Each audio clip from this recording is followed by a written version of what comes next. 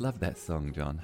Do you know what? I'm so immersed right now because I've never been on someone's podcast where you actually play the jingle to the person at the same time. It's brilliant. You know what? That saves. Welcome to Problem Busters.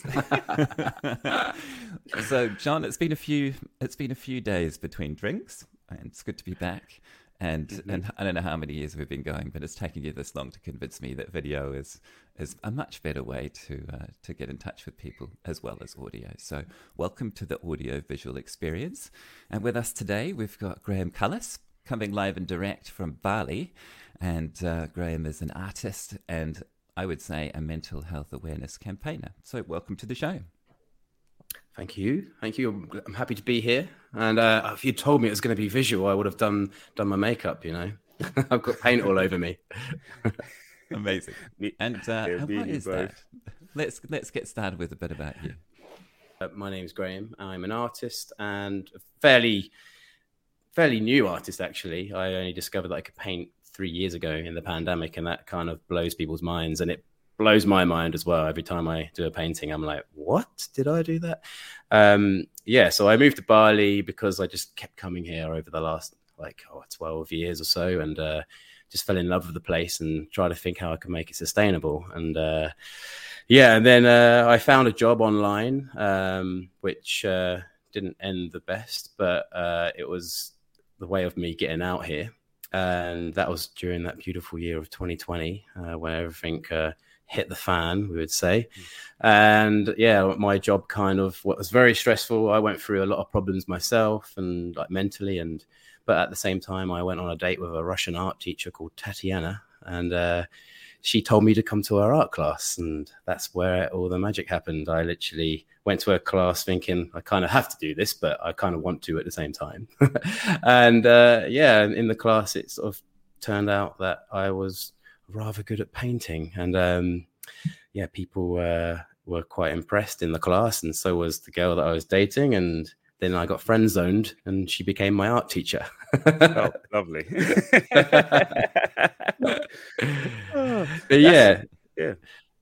Oh, sorry. Yeah, I'll carry on. So basically then every day after that, I just painted. I just honed my craft, and I was going through a bit of a tough time myself mentally with the pandemic and my job becoming stressful, and I kind of knew that I needed to come home, and so I just took a sabbatical and just painted and then realized that the healing benefits of it. And at the same time I started picking my camera up again because my Instagram started to blow up a little bit more. People were like, what the hell is this? And my numbers started climbing because obviously I had something visual to show, and then I started talking honestly and openly about how my mental health was at that time and how this was affecting it, and it basically sent me on a journey of wellness. And I just wanted to give that to other people and help them discover it themselves. And in the last skip forward 3 years, I've done quite a lot. Yeah, that's wicked. That's pretty cool. One thing that jumped out is like you said, learning, finding out that you could actually paint during the pandemic. Like 3 years ago, you learned, you realized that so what was it? Is like from the art class, was it other people looking at your stuff and say, hold on a second? Was it that kind of moment? Yeah. So what happened was we got in the class, and I was told beforehand what we were going to be painting, a painting of a painting. So that's a good way to learn brushstroke techniques and stuff. So when you're looking at another person's painting, you're kind of learning from what they've done. So that's how she done it for us. So we all chose what we wanted to paint, and I picked a picture of a waterfall. Which I didn't think it would be very difficult. And everyone's like, why did you choose that? It's going to be really hard. And then with a few bits of guidance from Tatiana, basically she sort of pushed my confidence to actually get paint on the brush and on the canvas. Then flow kicked in. And then, I look at the painting now and I'm like, yeah, it's all right. But I feel like I'm a very different artist now. But I painted it pretty much identical to the artists who I was copying, and they were like, what is that about? All the people in the class were like, this is crazy. You've never touched a brush before. I'm like, no, not since school. And then I went to another class after that and painted this eye. And that's when at the moment I was like, wow, actually there's something hint in this here. And yeah, and Tatiana said, yeah, you need to go and buy all the tools immediately. So I did. What a moment. Yeah. That's pretty cool. That's pretty cool. Nothing like finding out you have like a hidden talent, just like What would you say to people who've been wandering around their lives saying, I can't draw, I can't paint, but they've just got this feeling that they'd like to give it a try? I mean, everyone can, like, and everyone can pick up a paintbrush and put some paint on a canvas, and you just need to do it to find out what your style is and where you go with it. And like, you never try, you never know. But like, I know some people that say that they can't, and then they go to these, like, what they call sip and paint, like cocktail evenings, where you have an artist guiding them through, a little bit like Bob Ross. And at the end, they're like, just with a bit of guidance, they're like, wow, actually, I'm all right. And it's, like, you just, it's the confidence, really. It's just to go and do it, and the practice. Yeah, I've seen some of your videos on YouTube, right? The videography is like A-class, I have to be honest. Thank you. Instant subscriber. I was watching quite a few, and I was like, oh, the one the one that kind of got me to subscribe was the Youth Art Connect. Right. I think you were interviewing the kids, and you were just like, was it the interview egg? Oh, the egg chair interviews. Yeah, the egg chair interviews. That's actually spinning them around. Yeah, like the Big Brother chair. They just spin around, and then you're just like, and I could see that they were quite confident, and and just a range of different kids and showing their pictures and it was fantastic. So, well, actually, do you know what? A couple of the parents who watched that video back came to me afterwards and said, look, I don't know what you did. Like, they'd never like this at home. Like, so yeah, I was like, that's nice. It's like a testament to the fact that an environment that is perfect for people, is a creative environment for some. So yeah, it's really nice. That was nice to get that feedback. Yeah, it's good. And I'm just thinking, linking back to when you were saying about how you found out you have a talent. I wonder, do you see the same kind of yourself and the kids when they start drawing it or painting, and they're like, hold on a second, I can do this. Yeah. Like I remember one session, because I don't normally in the sessions actually get involved in actually instructing people. I'm the clown that's running around with the camera, just trying to get jokes out of people.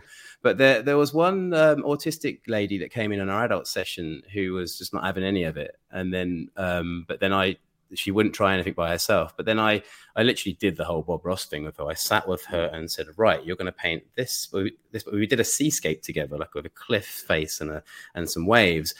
And she was so impressed with herself. And I was like, yeah, like, you can do it, you see. And then obviously, then I left her side again, and we tried to get her to do something by herself, and she wouldn't have it without not me not being there.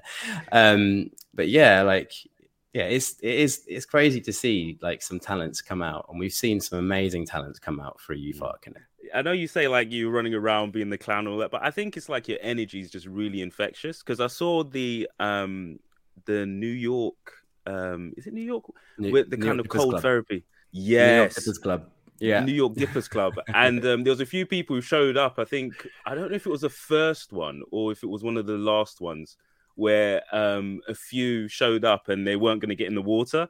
And then in the end, they kind of like, all right, let's go. And you're like, yeah, you're really encouraging them. And they just sort of booked it into the sea. I was like, oh, that must be freezing. Yeah.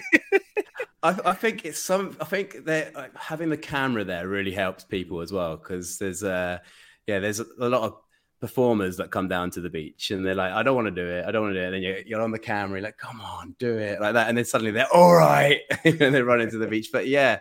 So tell us about the Dippers, because a lot of folks won't have checked you out yet.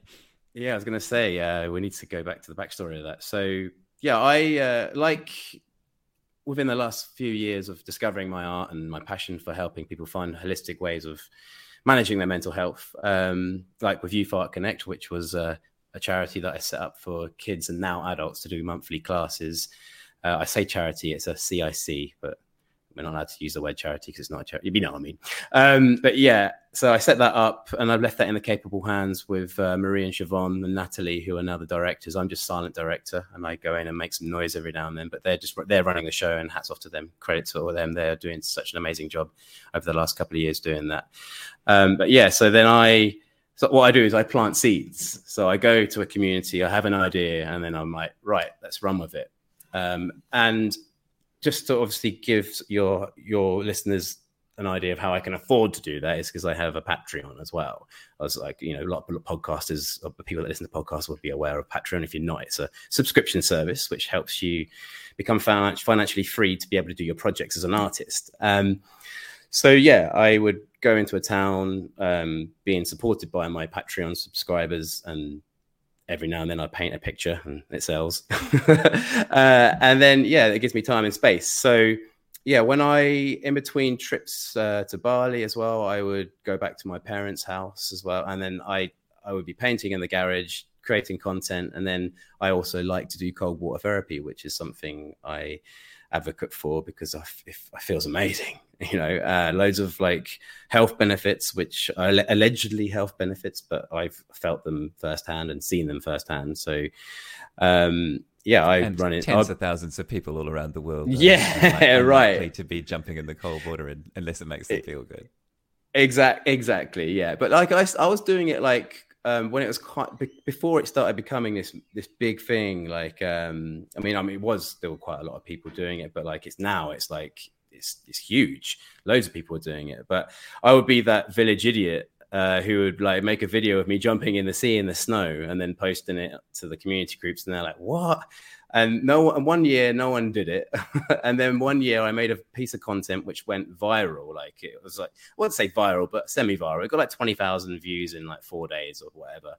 But yeah, I did that on Facebook in my parents' village and invited people to come along with me, listed the benefits of what it is, and said I'm going to be here every day until I go to Bali at 9:00 if anyone wants to join me. And then sure enough, like every day more and more people came, and now that is a fully running thing in my parents' community of Pevensey called the Pevensey Plungers. We named it Pevensey Plungers, and then like literally like they've got like 2,000 people in their Facebook group now, and they've got just probably about 100 solid members that go every day to the beach. Sometimes there's only like 10 people, 20 people, but they've got a good turnover of people, and it's just been amazing to see what it's done for the community. They've done loads, but from that little spark of a video, there's been an amazing amount of wellness and charity work and people doing it for themselves and healing, people going on journeys, and it was just amazing to see, so I documented all that. And I did that by accident, I guess, because I made that bit of content and I didn't expect that to happen. New York Dippers Club came the next year after I came back from Bali, and I was in a little bit of a rut myself, actually. And that summer, as you do, you go dips and flows of your mental health, and I'm very aware of that. And that time I was a bit down in the dumps, and had a summer of just reflection and doing a lot of deep painting. Did a lot of good art, actually. It's funny that, isn't it? And then I got invited to go to New York. Artist image. Yeah, exactly. And I got invited to go to New York by my good friend Jess, and she was always trying to get me to go out to New York, and she bought me a ticket out there, and I went out to New York and stayed with her for a while. And there were some certain circumstances which meant I had to find another place to stay while I was out there, because I intended to be out there for 3 months just to get some inspiration and just have a chill. But then before I got there, I was like kind of thinking, do you know what? I'm going to Rockaway Beach, which is on the Atlantic, just underneath Manhattan. It's like a strip of land off Long Island. And it's a beautiful beach. It's a surf beach. So I was looking forward to surfing because I'm a keen surfer. And I thought, you know what? I reckon I could probably do this intentionally. So I went out there with all my art stuff, intending to paint, which I didn't pick up a brush once while I was out there because it became all about this thing. I went and made a YouTube video and did the same thing. I just shared that YouTube video and also shared it to community Facebook groups, and just said that I'm going to be here every day at 9:00. And then sure enough, more and more people came, and every day. And now it's the New York Dippers Club. We have merchandise. It got in the New York Times, and like, it was just, we've been on TV a few times, and a documentary team started following it. And it's just, it was a success. And yeah, so that's like another part of my legacy that I've left behind to help people and help communities. And of course, out of that, I got some people that subscribe to my Patreon. I've got some new art collectors, and it helps me carry on, you know. There we go. Yeah. I told you I'm a talker. No, that's great. That's great. So while you're in New York, I also saw, I've been like, properly, you probably see I've been like stalking you on YouTube. Proper subscriber. I just been here watching. There was an incident where you were trying to help save a whale. Whale. Yeah, I know. Oh, do you know what? It's so nice to have these questions. That doesn't seem weird to me at all. I'm like, yeah, that's what right. people do on beaches. Yeah, exactly. Yeah, you go and feed them chips. You're on a chip, bro. Oh, cool. Yeah, they were doing that in the Thames. There was like a whale, I think, in the Thames years ago, and people were throwing fish and chips. Everybody was like, "No, don't do that." Cool. Right. So basically, I was on my way to go to a 9 o'clock dip. We'd been quite well established at that point because it was about a month or two into the whole journey. And it was getting flipping cold at that point as well. Like it was Baltic. And then I saw these people looking over the railings because it's a promenade, you know, you got this big, like long concrete path with railings, and then you got sand dunes in the ocean. So I looked over and I saw people, there was a commotion. Then I saw the tail flip and I was like, what? And then I saw these surfers in the water, all in wetsuits, like trying to push this whale. And it was a baby sperm whale. And I was like, right. And I had my camera and I was like, I've got to go and help. And it's going to be great content as well. But like, you know, like, but I wanted to help, you know, it's like, I just immediately had this emotional response because I love the ocean. I love animals and I love painting them. And I thought, we've got to get this thing out. And these guys are struggling. And I went out there, set my camera up, ran into the water, stripped off, and then just was in there for about half an hour, 40 minutes. The adrenaline was pumping. And normally when you do cold water therapy, you're in for 5 minutes, you know, especially at that time of year.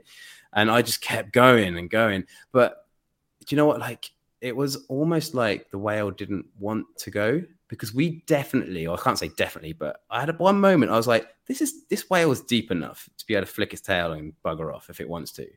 But it kept rolling towards us, you know.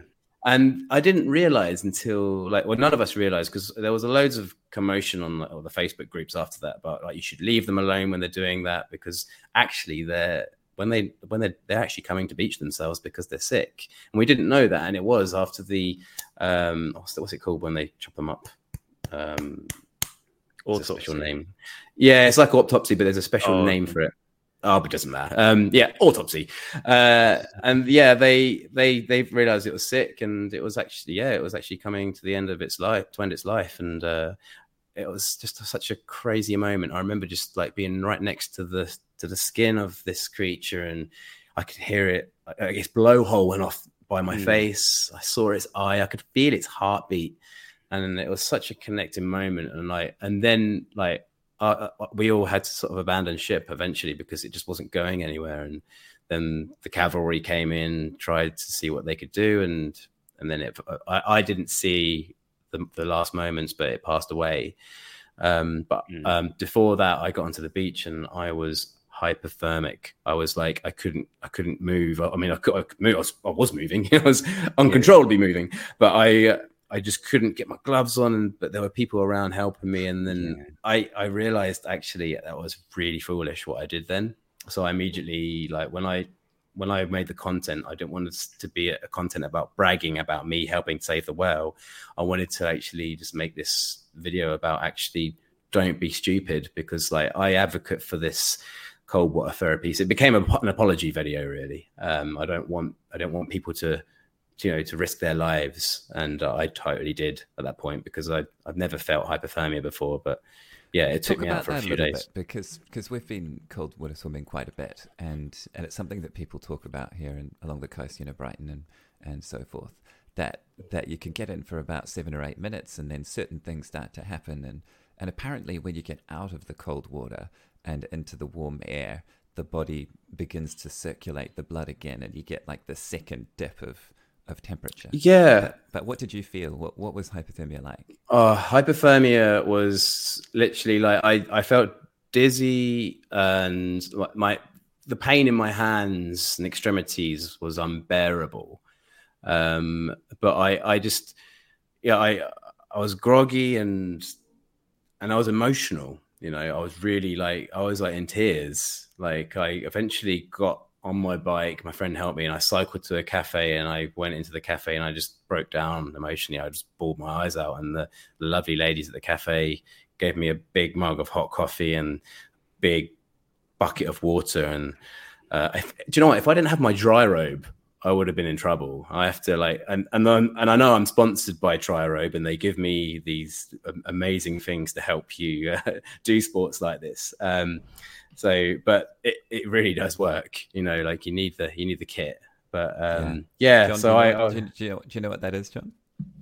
I think I saw it in a dry robe. I think I saw it in the video, because I think that I saw the branding on the back of one of your friends in the other video as well. But I saw he was in the cafe, and the buckets were underneath. I guess the dry robe is kind of like a poncho, I guess. But That's right. But and honestly, he was cradling the coffee and just shaking and just really emotional. And I know you said we joked about the content, but honestly, the concern on your face when you had the bike, when you were cycling and you saw the whale, it's kind of like, hold on, something's happening, someone needs help. And then and then that whole thing, like just pure adrenaline. It was actually, I was actually kind of like, whoa. It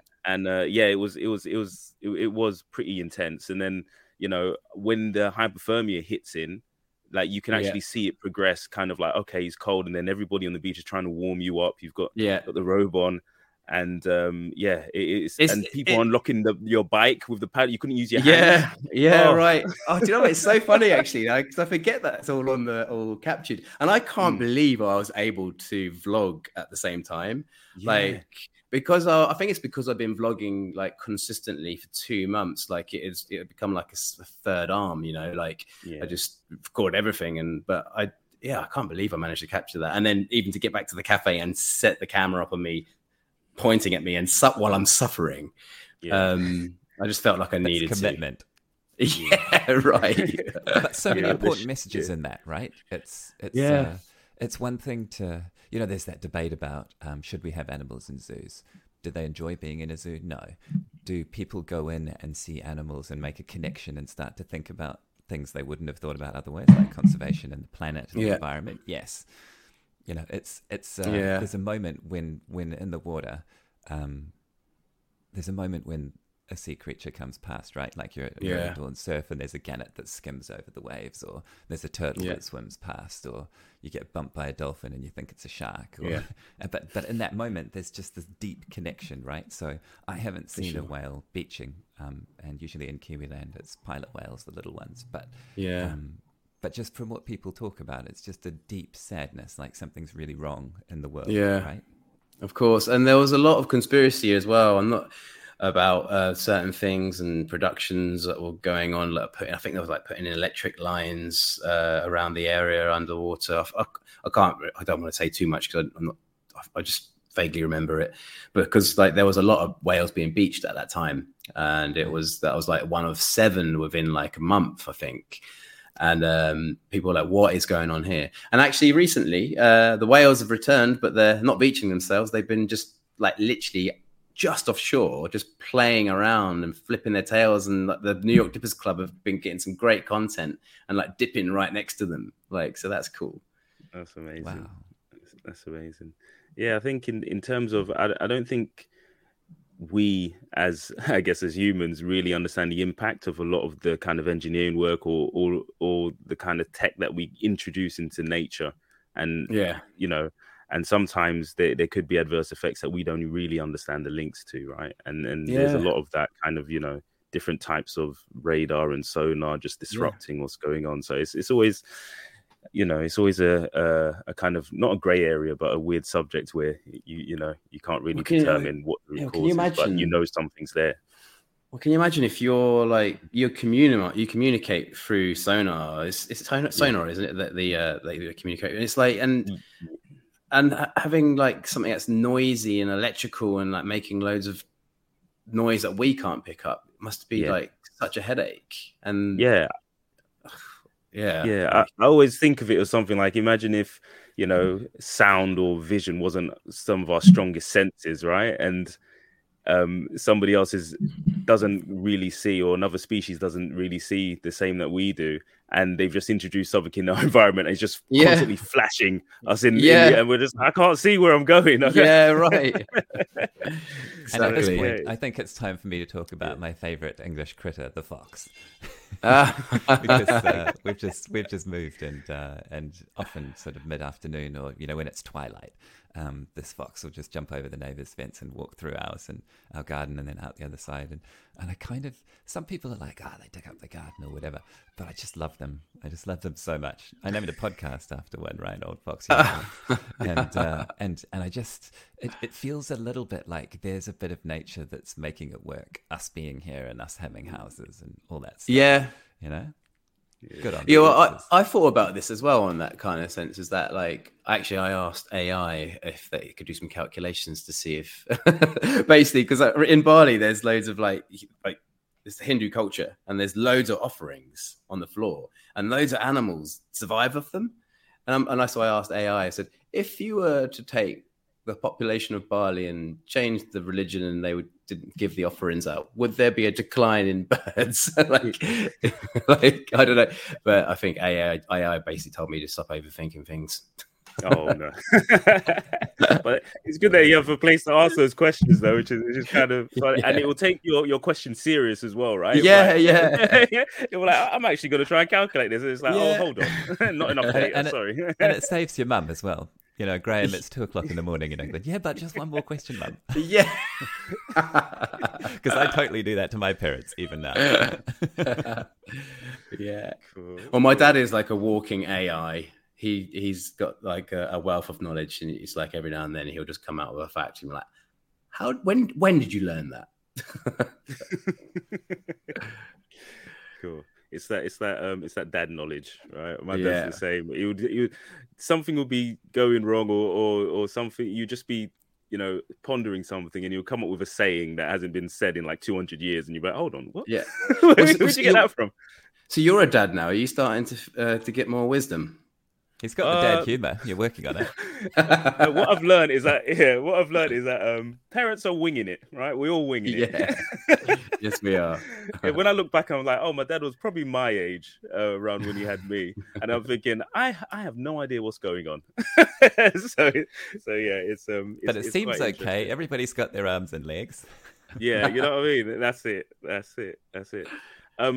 One of the things actually that has sort of changed as being more of a father, speaking to my dad now, is he is a bit more kind of emotionally in tune and kind of aware of kind of like mental health, which is a huge change from when I was, I guess, when I was younger, and you had the kind of stoic figure who was just kind of,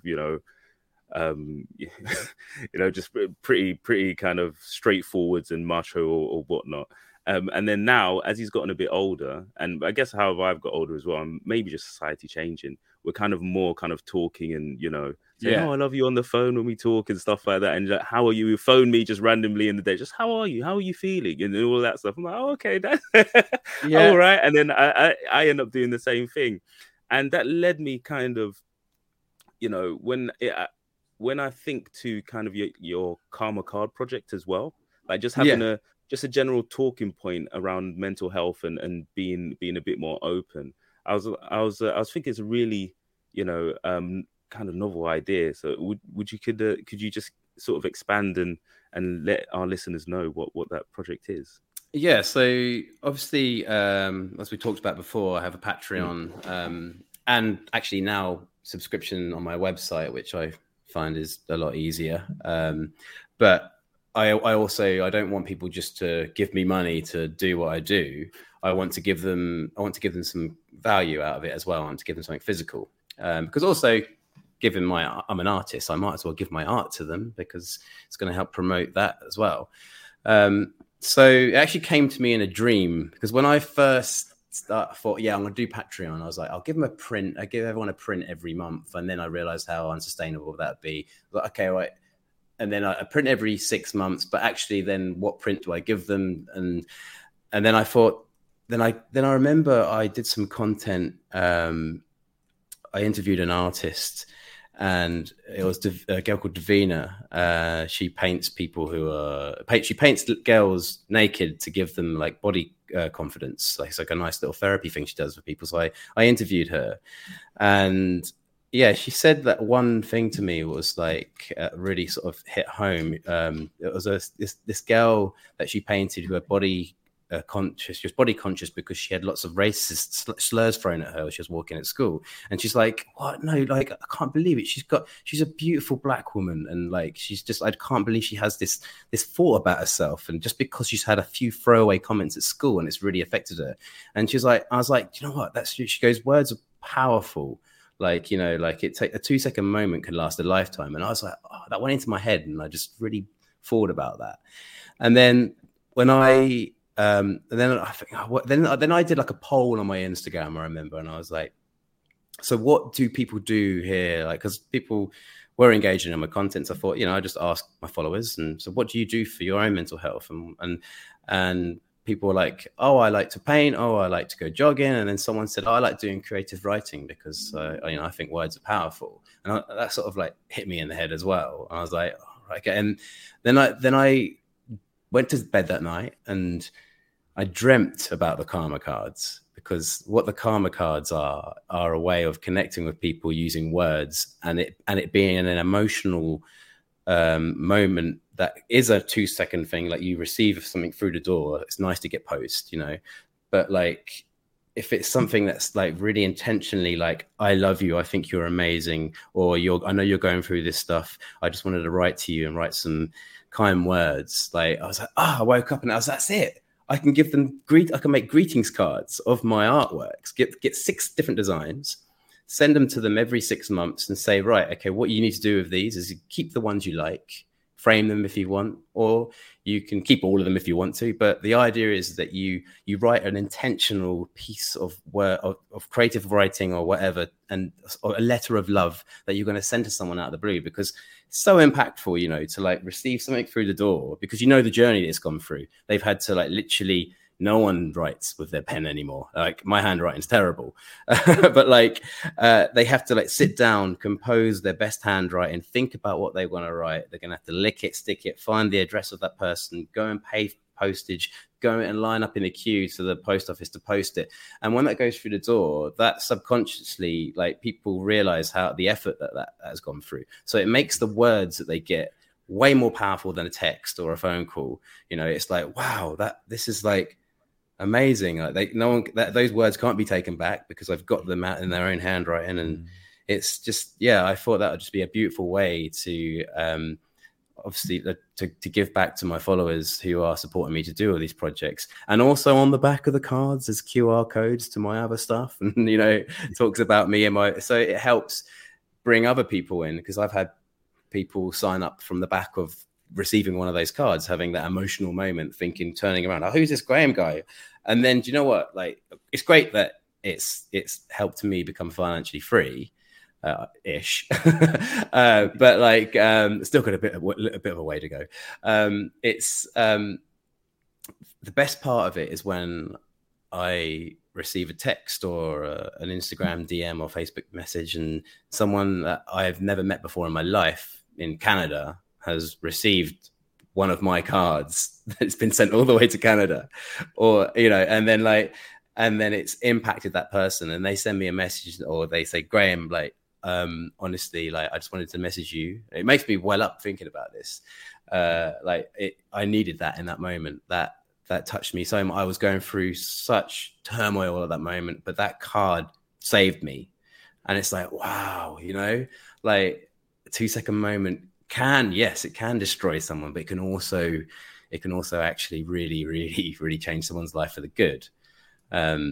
So yeah, that's how that's kind of like my philosophy for the whole Karma Card project. It's just about being nice. Oh, that's wicked. That's an amazing.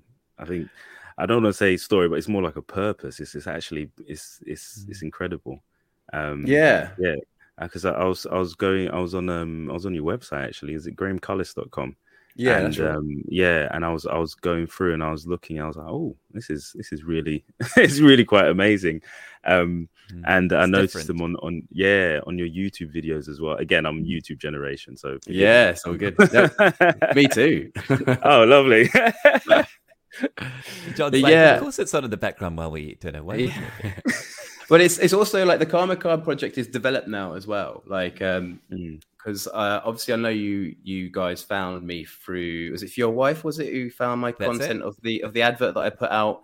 Because what I've been doing, I suppose it'll lead nicely into segue. People say in podcasts, don't they?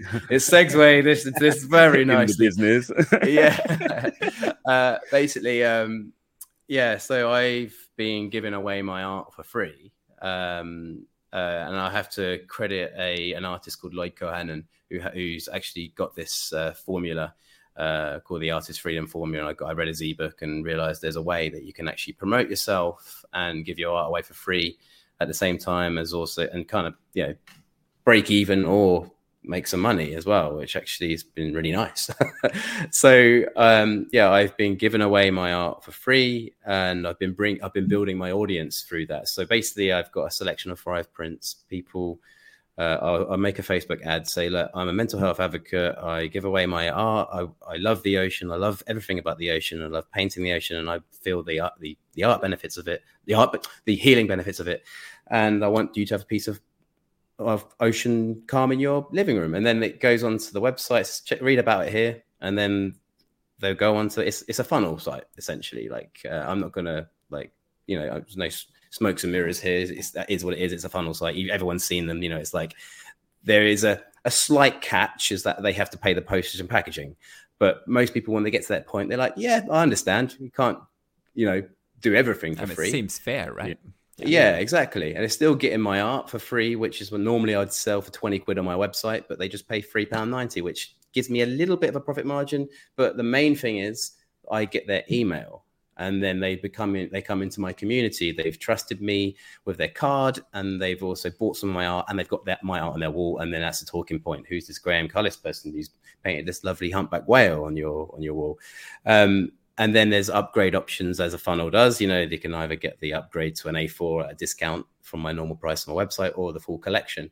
But what it's done is it's brought people into my world. I've got their email, and now I can market to them email without having to basically pray to the gods of the algorithms, to make people see my content, which nowadays we are pretty much working for Instagram and Facebook. Like they won't show your content unless you cough up. But it means now I've got a captive audience, which I can then do my weekly newsletter to, and that's been really helpful. And then I've also got them into my Facebook group, which is a bit more personal. It's a private club, which people can join.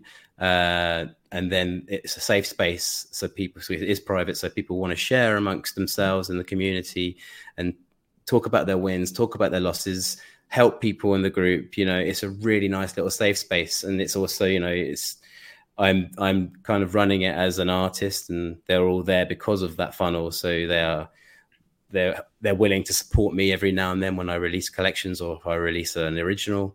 But the main thing is that they're all together, and we're like a little club. And every time I have a mental health project, they'll rally together and help me push that content out. Or if each individually, if they have something that they want to share, or they're doing or raising, like there's a girl called Vicky at the moment who's raising money for a charity called Mind, and they're all great people. And I said, look, just chuck it on there, and we'll just help each other. And yeah, so I've now changed the Karma Card project to a Karma Club calendar. So basically it's called Karma Club Calendar because I want to promote the fact that this whole thing is a club and it's nice to be a part of it. But and also I wanted something to make people accountable, to send them out, because I was sending them every 6 months and I wasn't sure if they were just going in people's drawers or they actually really were sending them out. So now I've made it into a calendar system where it's starts from, like I say, January. Everyone gets them in December once a year, 12 cards. And there's a little easel that my mum's made. At the moment, it's very handcrafted at the moment. It's lovely. And you get a little like cardboard easel. You display your 12 cards in the order of the month. And then at the end of the month, we all together in this club will say, right, let's do it. Let's write our letter of love to someone. And you know that there's going to be like 200 plus people that have got these packs around the world are going to send these ripples of love out at the same time. And then you get to enjoy the art for the month while you're thinking it's who like you're a going to proper bless. pay it forward kind of vibe, isn't it? Yeah. And So I love the fact that you're talking mechanically and practically, and I really appreciate that, because for folks that are listening who are thinking, I'd like to do something good, that gives them a path to follow, right? Yeah, really exactly. Nice. But you know what I really like is that I don't feel like they are an audience to you. I feel like they really are a community, and I really like the way that you address the group and think of the group that way, because that's what social media was supposed to be about, right? Yeah, right. Community. Yeah, I actually saw something on Instagram the other day, and I think it was like a little reel. Someone says, "It's no social anymore. It's just products." And I'm like, "You're true. That's totally right. Every 4 swipes, you get an advert." But yeah, I really wanted to like just bring it down to that, and that's, like I said, that's my philosophy for every project I do. It's done based as a community, and it's it's really special. Awesome. Yeah. And so, talking of community, you went the Bali orphanage visit. Oh, that was amazing. Yes. Could you give us a little insight into that?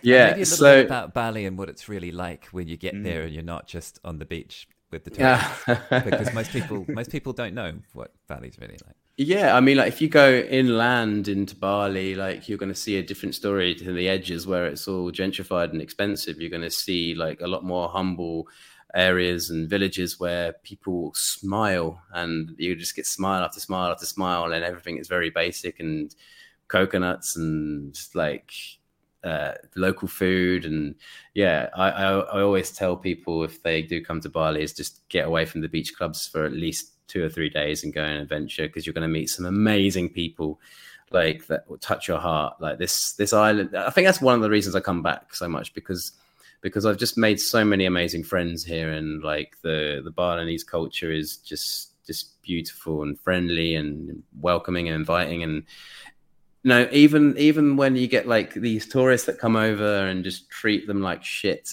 they still smile. Like the ladies on the beach that are selling their orongs, you get these people with their cocktails just sort of like they've been inconvenienced, like, oh gosh, like that. And I'm like, just give them some flipping time, like they're working hard here. You are a guest in their environment. And yeah, so like I say, it depends what you're coming here for, really. Like, but yeah, you can have the best of both worlds. You can have all the lavish, nice stuff, but just remember where it all came from and be grateful for that. But I just love coming back here every time, and yeah, it's amazing. And yeah, I want to give back as much as possible and treat everyone with the same amount of respect. So doing projects like the orphanage project was something that lit me up. And took a lot of my time, a lot more of my time than I thought. I always thought I was going to be doing lots of painting. But then I ended up throwing myself into this community project. And so I basically went to the orphanage. I was going to do it the year before. I was going to do a project there, but it did, for some reasons, it didn't work out. So I always thought when I come back, I'm going to go, and I reconnected with them and said, right, I've got this crazy idea. Like I've done it before with Youth Art Connect, where basically I'll stand in the middle of the street with a megaphone and rally people to throw poster paint at me. And then we run splat art sessions. So I said, I'll do that with the kids, and I'll also get loads of arts and crafts. I'll get a sponsor for the materials, and I'll get a bunch of volunteers, and it's going to be an amazing day that we can give like 60 kids. And they're like, yeah, why not? And I said, also, we can raise some money, and I'll make a video, and we'll get a crowdfunding link, and yeah, it will be amazing. And then it was really nice, actually. I put the word out I didn't really advertise it too much. I just made it word of mouth. But so many people wanted to get involved and give their time up. And Indosol, which is this brand here, my friend Chris Pappas, I met him literally fleeting moment. I heard that he had a production company, and I just said, "Do you do charity gigs?" He goes, "Yeah, sometimes." I'm like, "Okay." And I told him my vision. He was like, "Deal," like that, and came along and got all of the ground footage. Obviously, I was vlogging, but he did all of the ground footage. I got loads of amazing content, photographs, and yeah. So we did a whole, basically rallied up loads of volunteers. Did a few volunteers meetings. I bought some food as well. That's all. That if you ever got a project and you want volunteers, buy the food, buy a buffet lunch, and then they're yours. Okay, like it's very important. I've never actually seen people in Bali turn up because there's a thing here in Bali called Bali time, where everyone's about half an hour late. When there's food involved, everyone's there is very punctual. But yeah, so yeah, I did a couple of meetings and then it was time to go. It was time to do it, and we had like 2 big rolls of paper of like drawing, clay making, we had bead making. We had a yoga instructor come in and do a class with us, and we had a violin player, and yeah, it was just such a really nice, wholesome day, and the volunteers were absolutely loving it, you know, and it raised awareness for people to want to do their own projects. You know, that was one of the main things, was to raise money, but also to get the profile up on the island of the orphanage to get more people to do things. And yeah, and then the big crescendo happened. I got my pink megaphone out. I gave 60 kids a ketchup bottle full of poster paint each, stood in the middle, and then shouted backwards 10 in Indonesian, and then let them just let loose with paint all over me. And it was a great visual. And one kid, you'll see in the video, he actually does it early and gets it right in my eye, because I wanted to do 2 countdowns so I could get 2 angles. But he was obviously very impatient on the second countdown, and I was like, okay. It burned so much. Really hurt. Scream. You're like, it burned. It burned, and I was being honest, because it did burn. What an amazing thing! I didn't get to 1. Oh, it was hilarious. And what did it mean to the kids? Oh, everything, you know, like you could tell that they were buzzing. They came in, they sang a couple of songs to us, because that's what they like to do when visitors come in, and we didn't know they were going to do that. But then as soon as I was like, right, okay, you ready? Let's go play. They just ran, got stuck in, and you just see them interacting with all of the volunteers. Just like, it's just a really magical experience. And you know, like it was beautiful. But for the best part of the whole thing for me, though, like, because I've make these YouTube videos, chuck them out there, they might get a few views. I don't really like pander to the algorithm, so I'm not like a big YouTube star or anything. I'll probably get a few hundred views on each one, and unless I put some money into it, which I'm not gonna. And things that go viral these days are just complete nonsense, and I can't be asked to put the energy in to become a YouTube star and make that kind of crap content. I make stuff that I feel is beautiful. So it's a shame sometimes you put all that energy into a video edit, because after that, the video edit took me a long time. I mean, I feel like it's one of my best pieces of work so far. I always feel like that when I do a new YouTube video. I feel like I'm always improving. But and I really enjoyed that one. And I was like, put it out there, not that many views. I mean, I am going to repurpose it and publish it again this year, because I want to get it across Facebook, because I think it'll do a lot better. But yeah, it didn't do that well. But I didn't care, because I had a premiere event, which was the best. I got all the volunteers to come, my friends who saw like me like doing all the content, because I was obviously like putting it up on Instagram as well, and there were a lot of people going, wow, what are you doing, like that, and then they wanted to get involved. My friend said, okay, I'll bring a popcorn machine, and he brought a popcorn machine, and they said, okay, and this one goes, I'll bring a load of ice creams, and I'll bring and then we had like, you've got some awesome friends. Yeah, loads of people just came along, and and then like this one girl did a breathwork session, and we had a guitarist come in. It was almost like a little mini festival, like a film festival. I set up a big projector screen.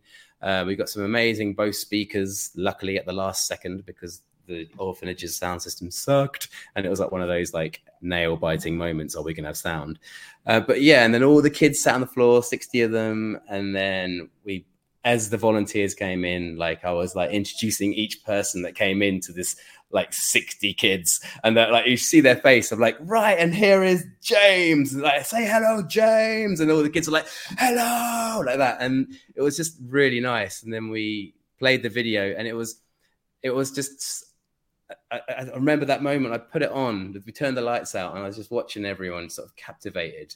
And like, I thought, this is what it must feel like, you know, when you're like at a red carpet event and you're playing. I've never done this before, you know, played to an audience of people. And then like the credits rolled and everyone like clapped, and it's like, oh, that was like, do you know what? That was like, it was like 3 days before I left to come back home as well. And it was just like the icing on the cake for me. Yeah, I didn't do much painting that time in Bali, but like, that's what that time in Bali was all about for me at that point. And yeah, it was really, really nice, heartwarming. What an awesome story. I had just hearing you talk takes me back to my time in Melbourne, and I had a fundraising label called Missing Cat, because we wanted to have a party, and because we were young, and I was like, but it needs a thing, it needs something to. I wouldn't go to a party unless there was a thing, and then I was doing the laundry at like 11 o'clock on a Sunday night, as you do as a young man, and regretting my life choices of the weekend. Didn't do the admin, and there was a sign on the wall that said "Missing Dog," and I was like, missing cat. And so that's where it all started. Missing cat Fluffy, and you know, likes to dress up, and then I thought, that's cool, but you know, you only want to have so many parties, right? And then you want to do something good, and started getting into fundraising, and when you start just hearing you talk, it just flows, doesn't it? Like it just, like, you know, I had an idea that I'd like to put on just a little viewing of some documentary that mattered, and then a friend back in New Zealand, Brian March, put on this amazing documentary called There Once Was an Island, and we'll put a link into the notes. And basically it's a story of climate change, but actually happening to an island that's actually going underwater in Micronesia. And oh wow! And we just got some people into a pub about sort of 10 or 11 years ago, and just the mood in the room is exactly what you've just described, you know. And I had nothing to do with putting the video together, right? The documentary and the work that they did was amazing. But just having people in the room, just watching this, it just felt like good things are possible. Yeah, of course. Yeah, I know exactly what you mean. And yeah, it totally is. And like you said, I say about there's a flow to when you have an idea. Like, and that's what sort of holds people back, is that they don't take the first step. You just got to do it, you know, just take that first thing. I've got an idea. Okay, right. Let's just at least make the campaign on the crowdfunder. Let's do it now.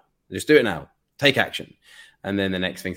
And another thing, advice I would give some people that want to do something like we've done, is to involve the volunteers as much as possible and keep them updated.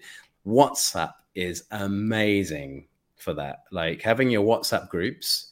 No one likes a pocket pinger as well. So what I say is make a WhatsApp group that only you are in charge of, that no one else can message on, and then open it up and say, if you've got any ideas, message me privately.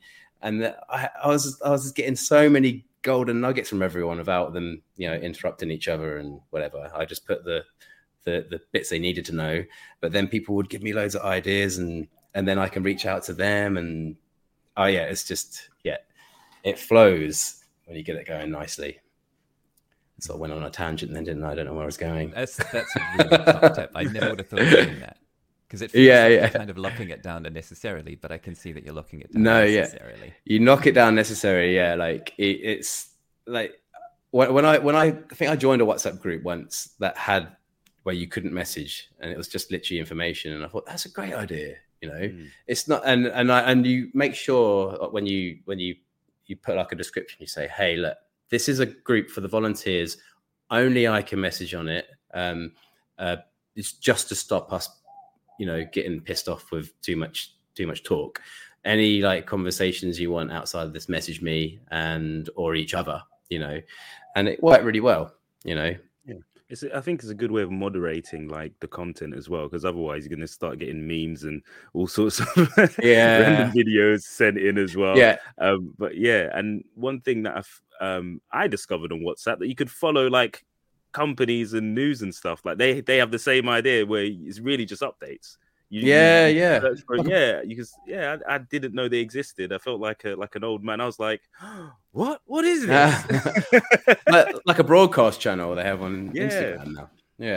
It's amazing. It's amazing. You were talking about sort of taking action and doing now, and earlier you mentioned about the kind of the relative financial freedom that you said that everything gives you. So what advice would you have on somebody that's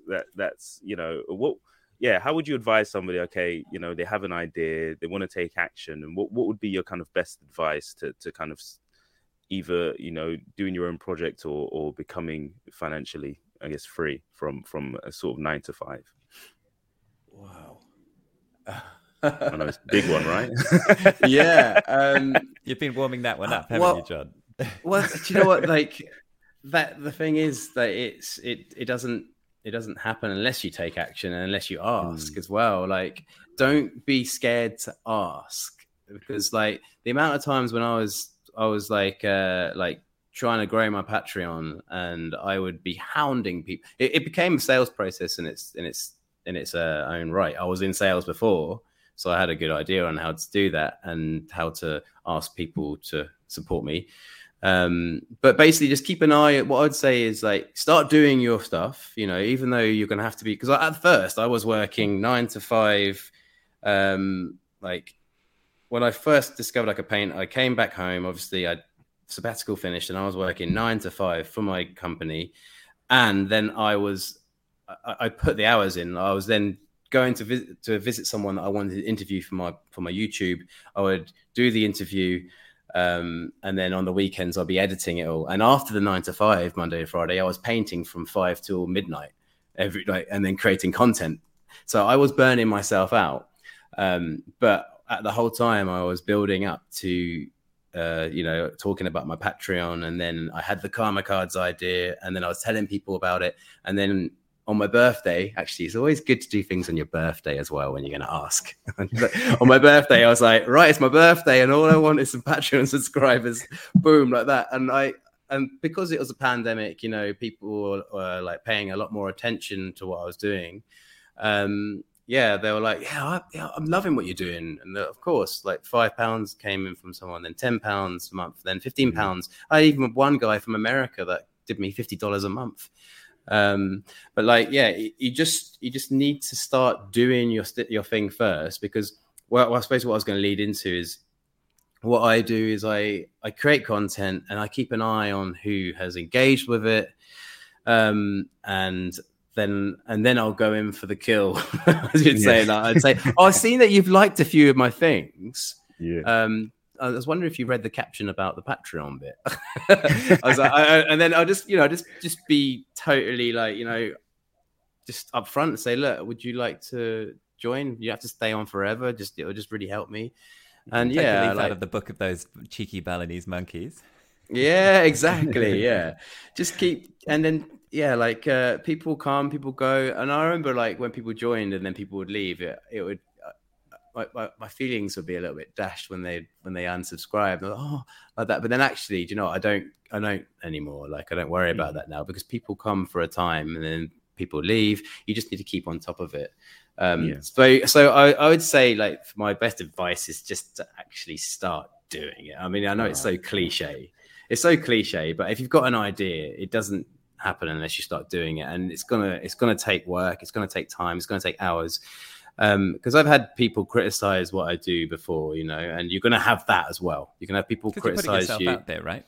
Yeah, exactly. And also they don't see what goes on behind the scenes. They think that you're just a wannabe influencer that's all you want is a company to sponsor you and give you products, and you don't have to do anything anymore. And I'm like, I don't think you understand what goes into this. Like, ask any YouTube star, you know, like, right at the beginning of the journey, they were, they're hours and hours of like behind the scenes stuff.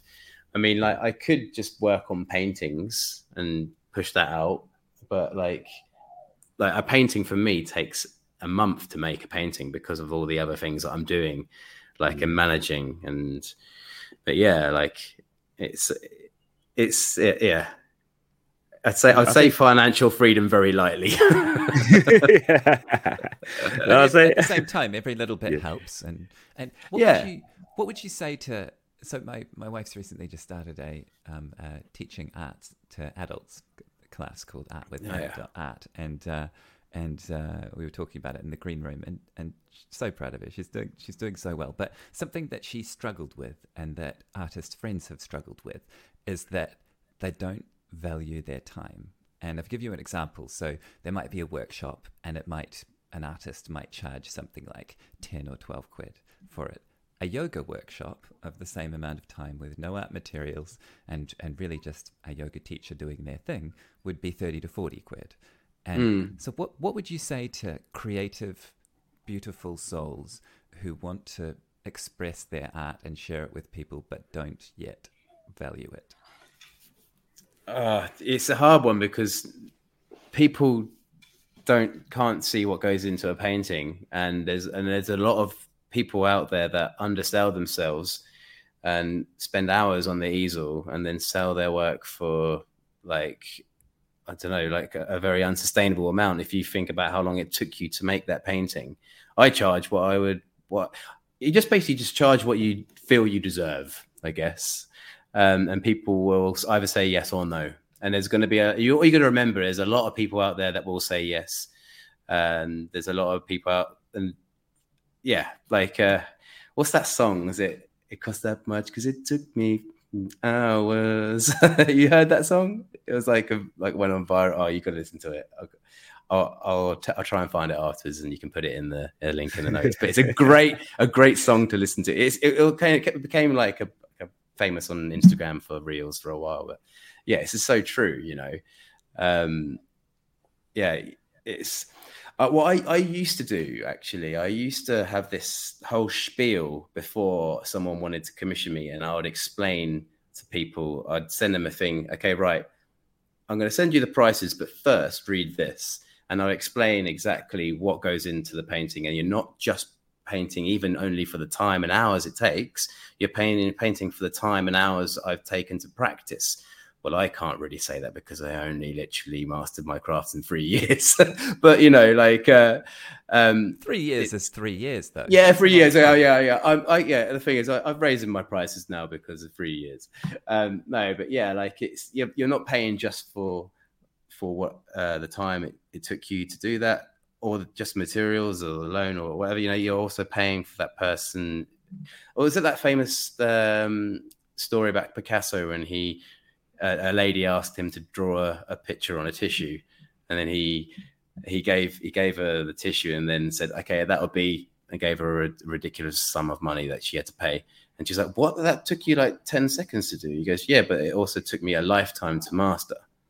And, you know, like, it's, and you just need to educate your audience, or just find audiences that understand that fair play. It costs what it costs. Thank you. And we've just had the 5-minute warning. John's got to be a dad, and so before we go, we wanted to talk about mental health, right, John? Yeah, I think that's something that's really important. I think we raised it and touched on it a bit earlier, just in the sense of me and my personal story of my dad. But yeah, if you could just sort of go into, like, just, I know you mentioned the pandemic and just what the effect it had on your mental health, and how the sort of cold therapy has kind of helped a lot of the people in your clubs as well. Okay, so I mean, obviously, like a lot of people went through a lot of crap in the pandemic. For me personally, it was like my job became very stressful, and this dream that I had of becoming remote working out in Bali. And I didn't foresee, it wasn't even just a pandemic, to be honest. It was I was working UK times in Bali, which is opposite. And so I felt very isolated and disconnected. So that was kind of like what sort of brought me to a crisis point. I had a couple other things which I won't mention that were just like going through my mind, but like they didn't help. And I just felt like the art was just doing something creative. Like when you are going through a tough time, it doesn't have to be creative. It could be something else, like cold water therapy. Like when you've got something else, another activity you can do that can make you present and take you, just take your mind away from what you're feeling. Because at that moment, I could have either just sat in my room, waited there because I couldn't get out of the country at that point because we were waiting for flights all to be sorted out, and I knew I needed to come home. So I was so lucky to have the easel there, because otherwise I started to recluse from my friends. I didn't really leave the house much. I stopped surfing, which was bonkers, but it wasn't serving me at that point. I mean, sometimes surfing is good for other people, doing that kind of activity, but I just was reclusing myself. But then when I sat behind that easel, 4 hours had passed in half an hour, and I was listening to music, and I was thinking about what I wanted to achieve in my life, and I was sort of taking things away piece by piece about my life, what I wanted to change. So it made me very contemplative, and I made a lot of good decisions in that time. And having cold water therapy and other holistic therapies, like going to yoga or meditation, especially maybe not meditation, but going to the group exercise and doing cold water therapy, you also have a community around you. Now, that's another thing that I realized that was damaging me when I was going through that dark time, is that I isolated myself. But I had these, what I call angels, Michelle and Sean, who basically I painted them a picture called Angels. It's on one of my YouTube videos. But they didn't realize how much they were helping me by just being there and offering me to go on adventures with them. Like I didn't want to see anyone, but they kept kind of I think they knew something was up, and they just kept knocking on my door and asking me to come. They kept inviting me, and I'd go out and so I think having a community around you, and exactly, and having your angels close by, it's good to isolate yourself sometimes, but just know that you've got people there is really helpful as well. Thank you. Yeah, thank you. I think, Ollie, it is time for that one big question. So we ask all of our guests. It used to be a quick fire round, but now I think the one big question, because that's the one that kind of stumps everybody, right? So this is, I guess, the big. We should have some music for this section, but hey, the question is, what is the one thing you would like to change in the world? Do you know what? I did look at that, and I've got. Do you listen to Darius CEO podcast? Oh yeah, on and off though, but yeah. I got the conversation. Hey. I got the conversation cards. I got both of them. I get sold to so easily. I got both. But one of them was what law would you change, or what would you make had to be law in the world? And I was trying to think all deep and something that would help marginalized people, and then I realized I was in England and I was missing my bidet, my bum gun they called. So I was like, right, I'm gonna make it a legal thing that every toilet has to be fitted with a bum gun. I'm sorry. I've gone there. I know it's No, I think you know what, you'll probably save a lot of money in the NHS. Yeah, I know. And then during the pandemic, I was thinking of starting a business because you don't need toilet paper with that. Sorry, listeners.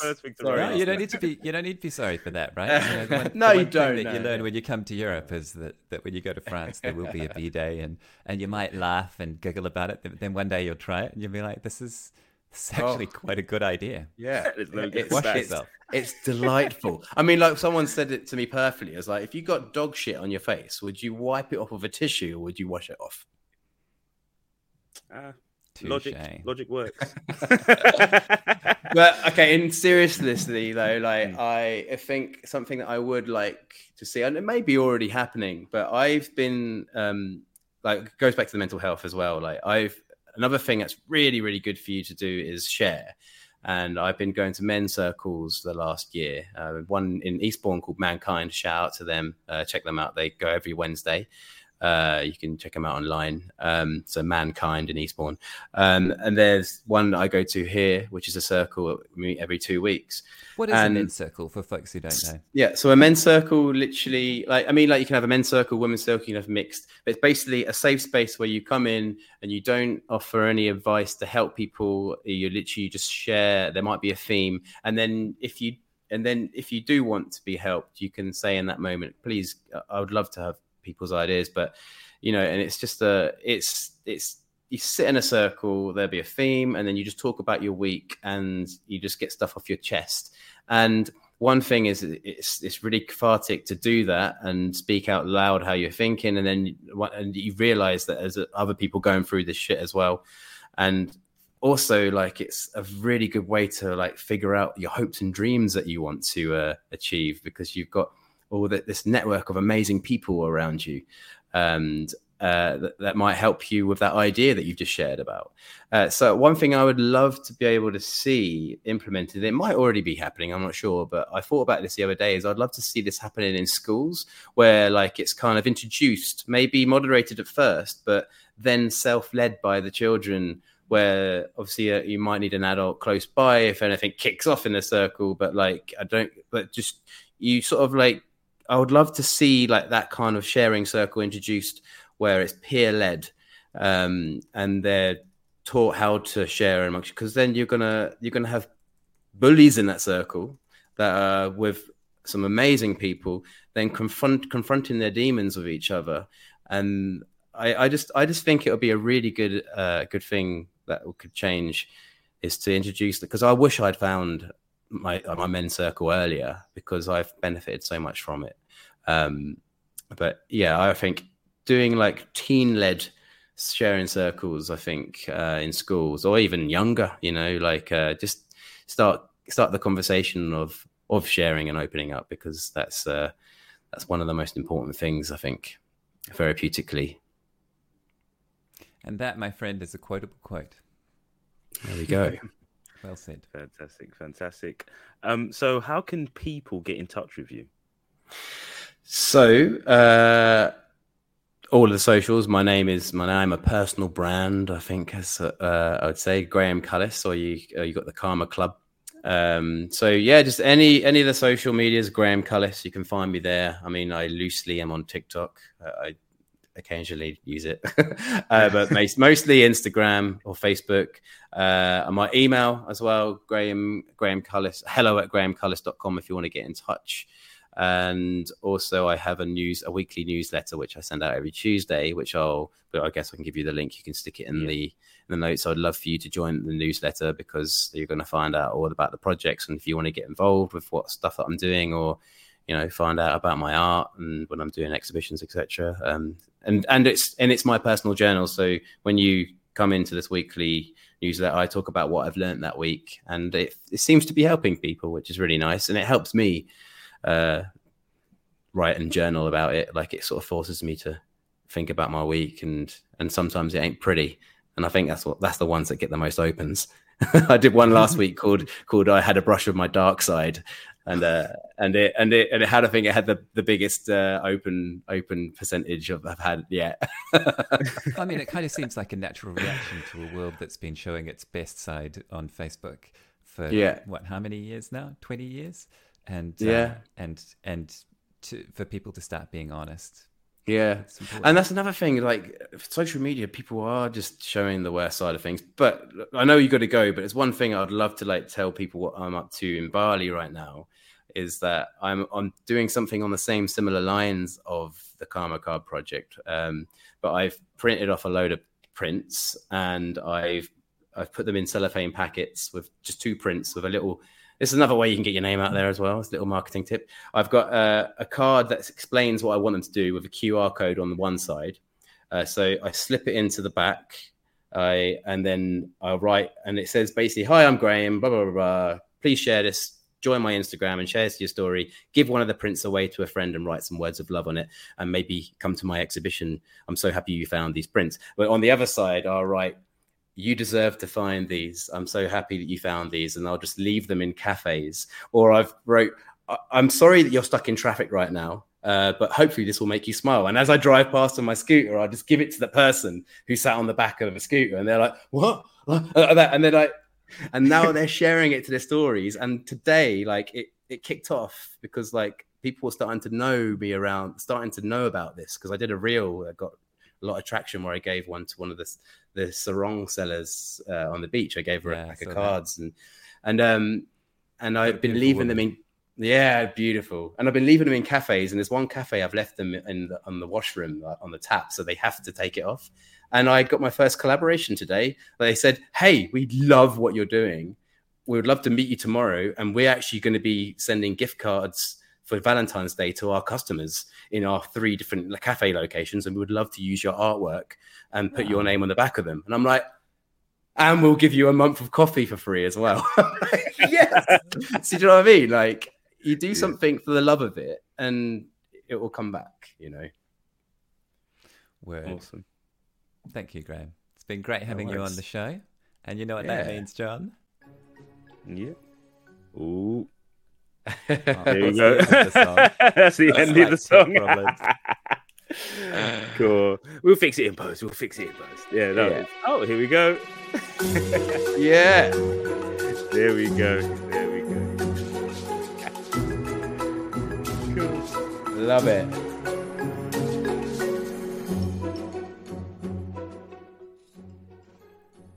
I've got real strong associations with that song now. Graham, thank you for being on the show. No worries. Great to have you here, and please subscribe to what Graham's doing. If nothing else, put it on your feed and share it with people. Yeah, it's good stuff and it's helping people. That's one thing I'd love for you to do is just like find my art or whatever and just share stuff and tag me in, and I'll repost it because I love seeing what people are up to, and just message me. I'm at a point where I can message everyone back. Awesome, really cool. Awesome. Right. All right. Well, it's good to be back, John.